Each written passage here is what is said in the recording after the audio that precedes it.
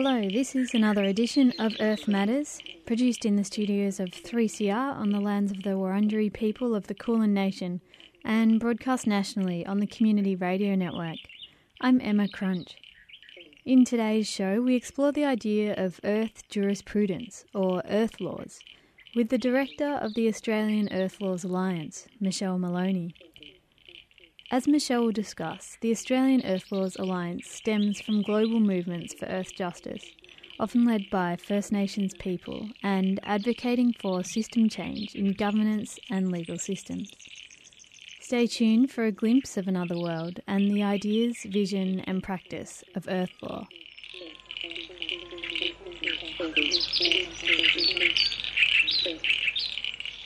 Okay, well, hello, Michelle. Thank you very much for finding the time to join us on Earth Matters for a discussion about... Thanks for inviting me. Yeah, it's great that you could join us, and I'm really interested to explore the idea of an Earth jurisprudence and the work that you do with the Australian Earth Laws Alliance. But I was wondering, could you just begin by introducing yourself and how you've come to be in your role, and would you call yourself an Earth lawyer? That's a great question. So my name is Michelle Maloney, and I grew up out in the middle of Queensland at a little country town, and my pathway took me to ANU to study law and political science. And through many years of exploring different ways of working, I really settled into working with civil society around community development and other kinds of projects, more so than any kind of private practice as a lawyer. But how I became part of the Australian Earth Laws Alliance is a lovely story. Back in 2009, a wonderful academic over in Adelaide called Dr. Peter Burden hosted the first Wild Law Conference in Australia. It was part of the work he was doing on his thesis, and it explored Earth jurisprudence. It was a 2 or 3 day conference, and it was a bit of a game changer for me. I had moved far, far away from working on anything to do with law, but when I went to this gathering, there were 70 or 80 people there who were engaging with wonderful material from deep ecologist Thomas Berry and from a lawyer called Cormac Cullinan, and the book is called Wild Law, A Manifesto for Earth Justice. And at that conference, some lifelong friendships were made, and the very beginnings of, I guess, a movement of lawyers, and now much more than just lawyers, around these wonderful ideas of trying to return industrial society back to something that we lost a long time ago in our European-style culture, which is an earth-centred worldview and an earth-centred legal system. So the journey began in 2009. To cut a long story short, by 2012 we had incorporated as a small group called the Australian Earth Laws Alliance, and from there we started to think about a whole range of projects and programs that we could run together to help challenge our legal and governance system in Australia. Which connects to this idea of an earth jurisprudence, and it does seem to suggest that our existing environmental laws and heritage laws aren't enough or aren't sufficiently protecting the earth. And could you just explore a little more why you think we need a new legal framework? For sure. Look, I think the easiest way to start the story is to really come back to the work of Thomas Berry. Thomas Berry was a wonderful deep ecologist, and he argues in a lot of his later writings, particularly a fantastic book called The Great Work, Our Way into the Future, that the underpinning structures of industrialised society are all deeply flawed. They are human-centred, focused on a very obsessive pro-growth mentality, and it's the single biggest cause of using up and destroying the planet. Interestingly, he started life as a deep ecologist, but it's his work challenging governance and law that really speaks to lawyers like myself and many others around the fact that when we look at whether it's climate change or the broader issues around the ecological crisis, whatever systems we've had in place for the last few decades, we know they're not working. Environmental law, really in its sort of modern European-style industrial Western system, started in the 1970s. Environmental law has achieved some wonderful things, and I don't want to bag it completely, but it has fundamentally just been mitigating around the edges of a pro-growth, human-centred, dominant world culture. Now, that all sounds grandiose. What does it actually mean? It means that, for example, in Australia, our legal system is very much geared to help human beings achieve whatever they want at very little, with very little consideration for the natural world. When we see this severe extent of logging in this country that is both legally allowed and encouraged by governments, even when it's not even cost effective anymore, when we see the decimation of forests between 1788 and today, when we see these massive coal mines being not just legally allowed but encouraged by governments at a time when all of the world's scientific and sensible community knows that this is a very, very bad, scary, destructive thing to do, well, we know then that the system, our legal, economic, political and governance system is geared towards this bizarre, obsessive idea that we can just use up everything in front of us with very little impact, or it doesn't matter, or the Earth community doesn't matter. So Earth jurisprudence takes the world from a very different point of view. It doesn't look at singular pieces of law reform. It actually looks at shifting the whole system, thinking about the cultural change that needs to happen to get people back to thinking and understanding their place in the world as we're just like every other living organism on this earth. We have evolved here. We're part of it. It's part of us. It's very special, and our legal systems and our day-to-day lives should be geared towards maintaining and nurturing what Thomas Berry called the Earth community. And really a lot of Indigenous cultures offer us very clear examples of a very different worldview, a very different kind of legal system, and there's much to be learnt from that. So.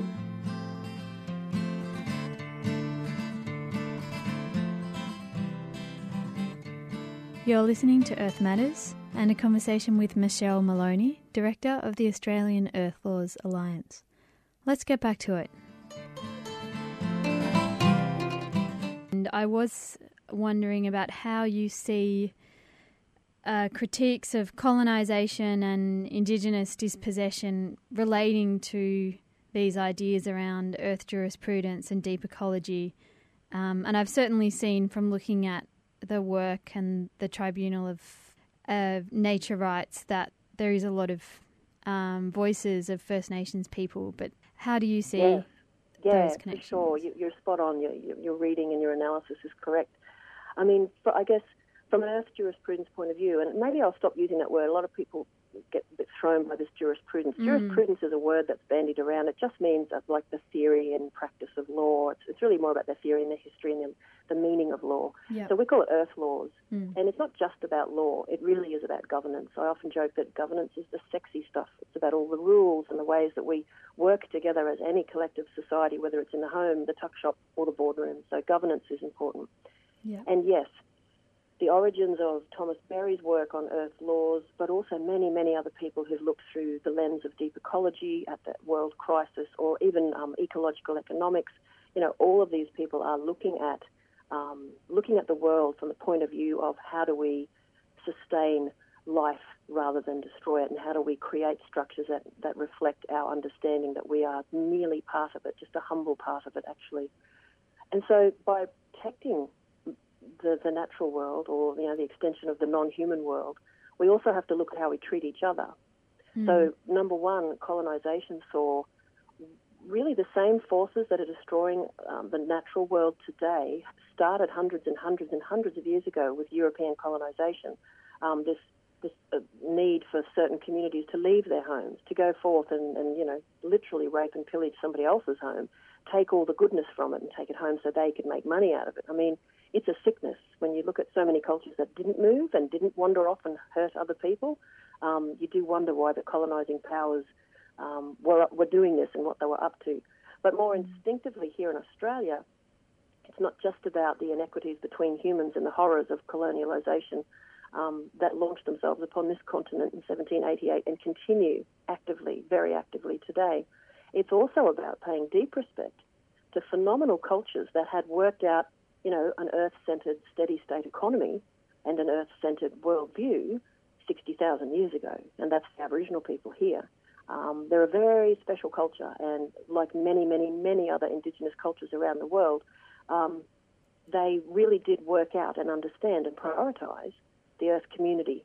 I mean, obviously, you've only got to look at the science to see the state of this place when the Europeans invaded. So for us, certainly for the Australian Earth Laws Alliance, front and centre is respecting and understanding that the First Nations people here never ceded their rights or their obligations to country.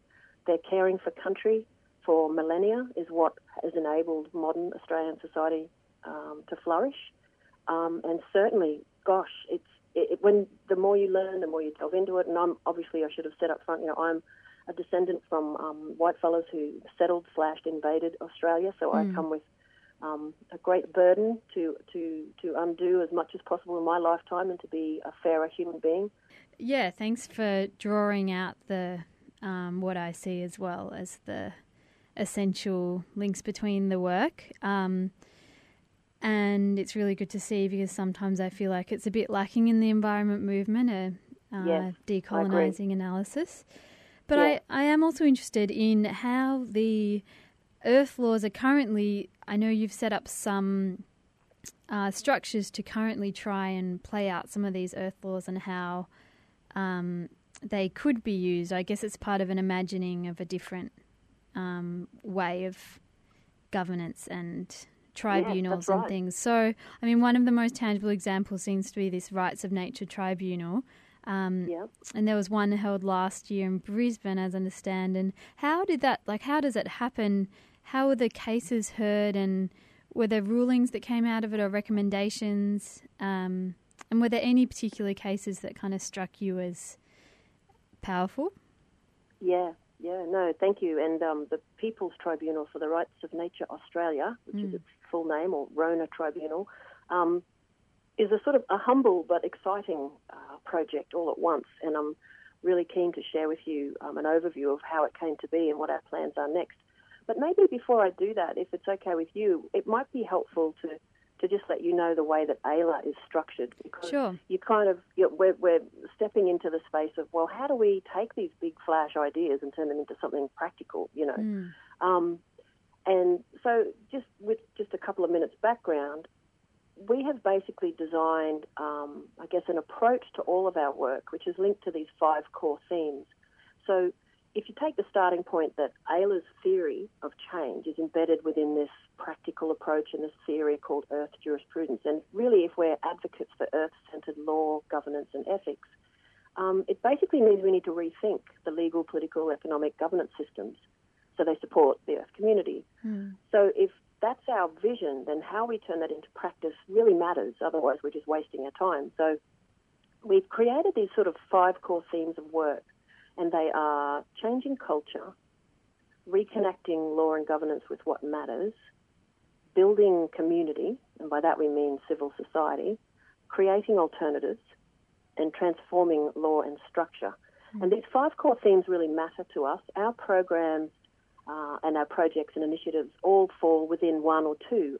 They're a fluid mix between them, but it sort of shows that we don't think just changing some pieces of law on the books is going to change the future. It would certainly contribute to it, but right now with the current political situation where, like many other industrialised countries, we've kind of moved backwards in the last 20 years away from the glory days of the 1990s and ESD and we're seeing much more of the rise of the right, the dying thrashers of the fossil fuel industry, and in Australia and around the world, we feel that we politically have gone backwards. So we think that transforming law starts with changing culture and rearranging the way we think about the natural world and our place in it. So AILA's projects all fit within those core themes, and if anyone's interested, we've got a little overview of those themes and some very cute little logos on our website, which is www.earthlaws.org.au. Great. So within that frame, one of the most powerful things we've discovered is that creating alternatives, actually I often jokingly call it show and tell. If you can show people a really different way to not just think about the world, but to frame it and to create the rules and to twist things around so that they would in fact be Earth-centred, it's just a nice way, it's like a shortcut for people to sort of have a look at how things could be different. And it certainly inspires people to not just think differently, but even tweak their own work so that maybe they can be part of that. So that's where the People's Tribunal for the Rights of Nature fits in. We're very strongly of the belief that it's about creating an alternative legal system. So let me just tell you then briefly about the tribunal.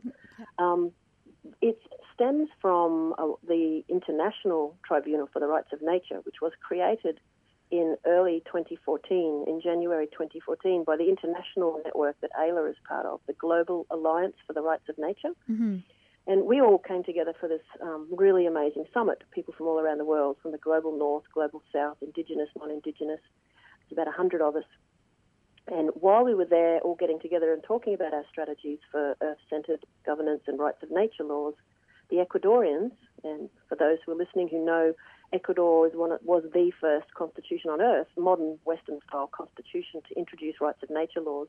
But the Ecuadorians were very frustrated with the lack of support for the rights of nature provisions from their politicians of the day, and they designed this international tribunal.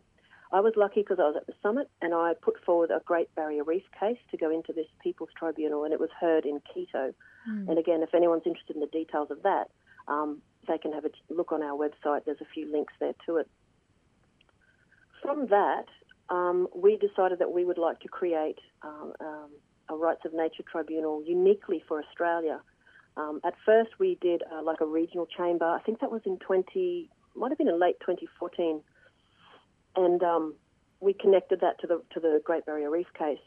And then in 2016, we put together the plan to run Australia's sort of first really dedicated People's Tribunal. Mm-hmm. So the People's Tribunal last year had 4 cases.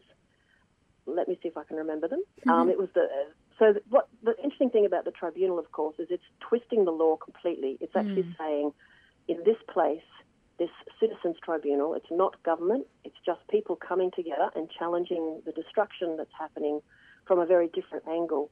So the plaintiffs, if you will, are actually ecosystems within the natural world. So it really gives you a space to examine the law from a very different space, like as if we were genuinely guardians of the natural world instead of destroyers.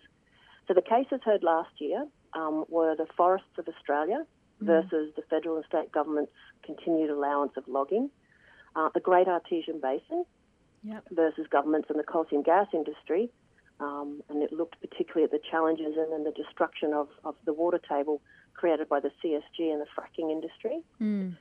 We also had some amazing First Nations people come over from the Fitzroy River, the Kimberley, and spoke for the Mardi-Warra River, and challenging the government's inadequacy in managing it in such a way that it was going to flourish into the future. And then the final one was the atmospheric commons and the Great Barrier Reef versus the Australian government and the fossil fuel industry. So I saw that one. They were the 4 cases. It's great. Sorry? I saw that one and thought, wow, that's, awesome. It's really ambitious. It's just putting it out there, the atmospheric commons. Yes. Well, we realised we wanted to do more than just speak for the reef. And because the atmospheric commons, without that beautiful thin layer of atmosphere around our planet, there would be nothing here. So it's a pretty important part of the Earth system. So look, it was a one-day thing. It was very ambitious. Brought together between 30 and 40 speakers, and we had 200 people attend. It was at the Banco Court in Brisbane. And we've got some written judgments that are nearly ready to come out. It's taken a little while because we're a small NGO and we're not funded. So if anyone's listening and you love what we're saying and you have money, do think about donating. Small little side footprint there. Oh, for sure. But we're hoping that within the next couple of weeks, we're going to have a really cute new website just for the tribunal, and all of the video footage from the speakers and such and presentations will be available. Now here we go again with another swipe from the pen of the white man, another land gone, gone, gone. Now all those places that once were sacred and alive all through the ages, now annihilated, desecrated. This is Earth Matters. I'm Emma Crunch, and we're hearing Michelle Maloney from the Australian Earth Laws Alliance reflect on the 2016 People's Tribunal for the Rights of Nature. Let's hear about the plans for the upcoming 2017 tribunal. But what is exciting is that we're now working on the 2017 tribunal, and we're shifting towards just having one major issue per tribunal so that we can bring more and more local folks together to do that. And I am really pleased because we're going to be heading to Adelaide, and our People's Tribunal will be challenging it'll be the bioregions of South Australia challenging the nuclear industry. Great. They're going to have 3 cases within that space. One will be the legacy of Maralinga and what that has done to the land and the people there. The second one will be the long-term uranium mining that's been going on over there at Roxbury Downs and a few other places. And then the third one is the most contemporary and the most challenging for the locals there who are battling it, are the various nuclear waste dumps that are being proposed for South Australia. So, yeah, we're very excited about that. Yeah, that's great to hear. And actually, I've done a bit of an aside, but a lot of anti-nukes activism, and actually was hearing about it from Gillian Marsh Good. when she was down in Melbourne for the Nukes Free Strategy meeting. So, definitely a timely and great place to have the next tribunal, I reckon. That's right. And I think what we're thinking at the moment is if we can, say, every second tribunal be out somewhere other than Brisbane, then that means we can be a roaming space for folks to come together around issues. But then every other year we'll do it in Brisbane, which is AILA's kind of base or heartland. And that enables us to kind of build the momentum we started back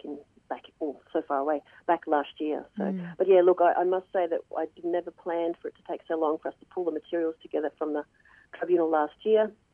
But now that we've got our kind of system set up, we plan to have the recommendations or the judgments from the People's Tribunal in Adelaide come out within the month after that event. So that's the pattern we'll be setting from here on.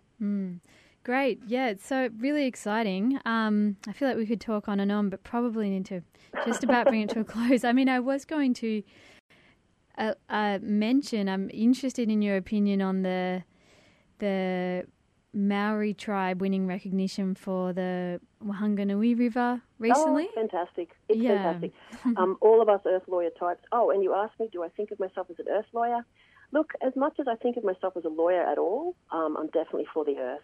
Yeah. I often think of myself more as a change maker and a humble little person trying to work with others to shift the system a bit. So, but yeah, look, it is a very exciting number of pieces of law. They have all emerged out from under the Treaty of Waitangi. They're compensation agreements, effectively, between the Maori people and the New Zealand government. And so New Zealand now has 3 ecosystems that have got varying degrees of legal status.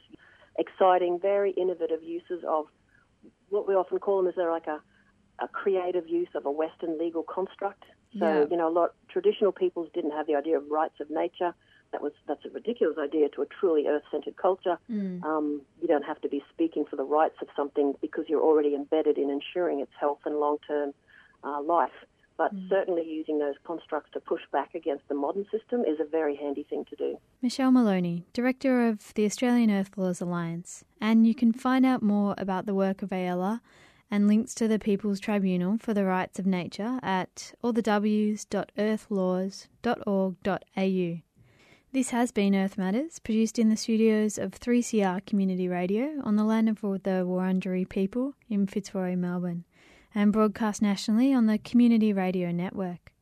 I'm Emma Crunch, and you can stream or podcast the show on 3cr.org.au/Earth Matters, and can email us at earthmatters3cr@gmail.com, or find us on Facebook. The track on today's show has been Lore, and that's Lore by Madeline Hudson. And once again, thanks to the Community Broadcasting Association for their ongoing financial support. Please be sure to tune in again for more social and environmental justice stories on Earth Matters.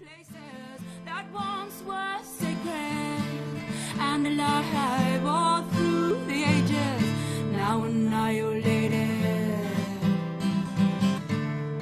desecrated, causing this Australian war.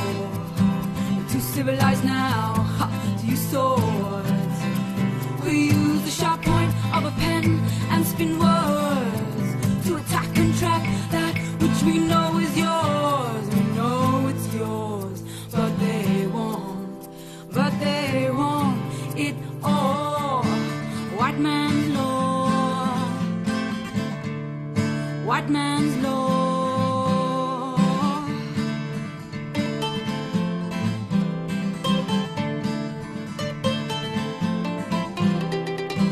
So here we go again, another black woman or man stepping up to the podium to implore that this war cease. And I will never stop fighting that uncle swore, and I will never stop fighting that auntie roared.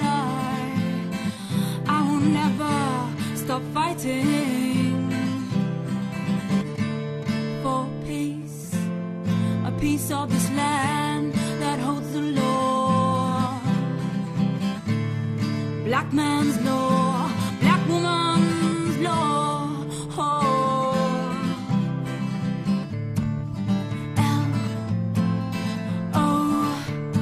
L-O-R-E, it's the law of the country, oh.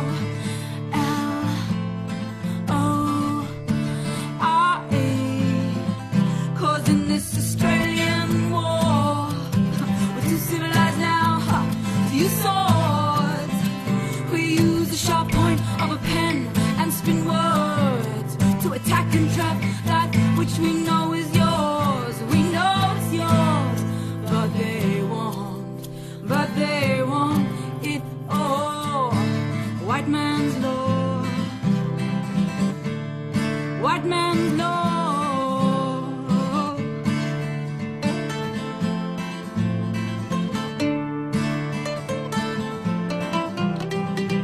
So here we go again, another mob gathering on this land, throwing up our hands, raising up our voices, drawing this line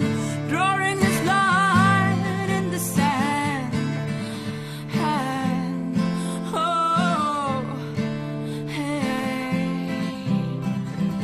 And I will never stop fighting that uncle swore, and I will never stop fighting that auntie roared.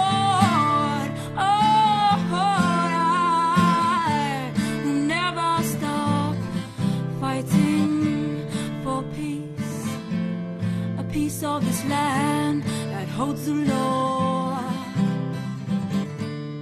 Black man's law, black woman's law.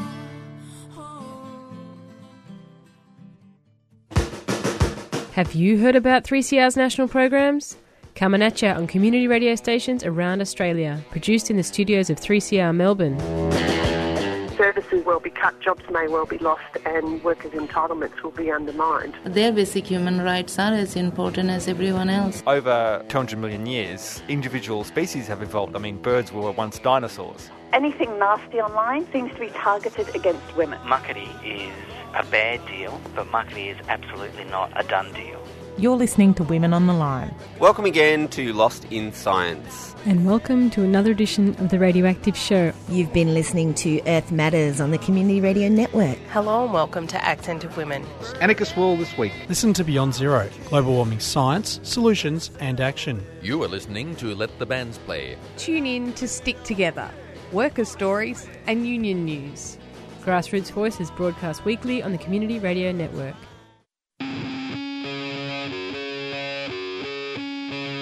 Do you want to dig down into the dirt and find out what's going on in the activist community? Are you concerned about environmental and social justice?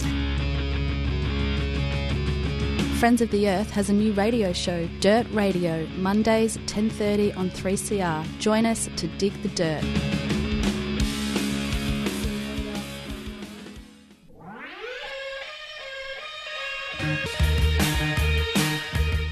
Global Intifada, bringing you current affairs through revolutionary and protest music from around the world.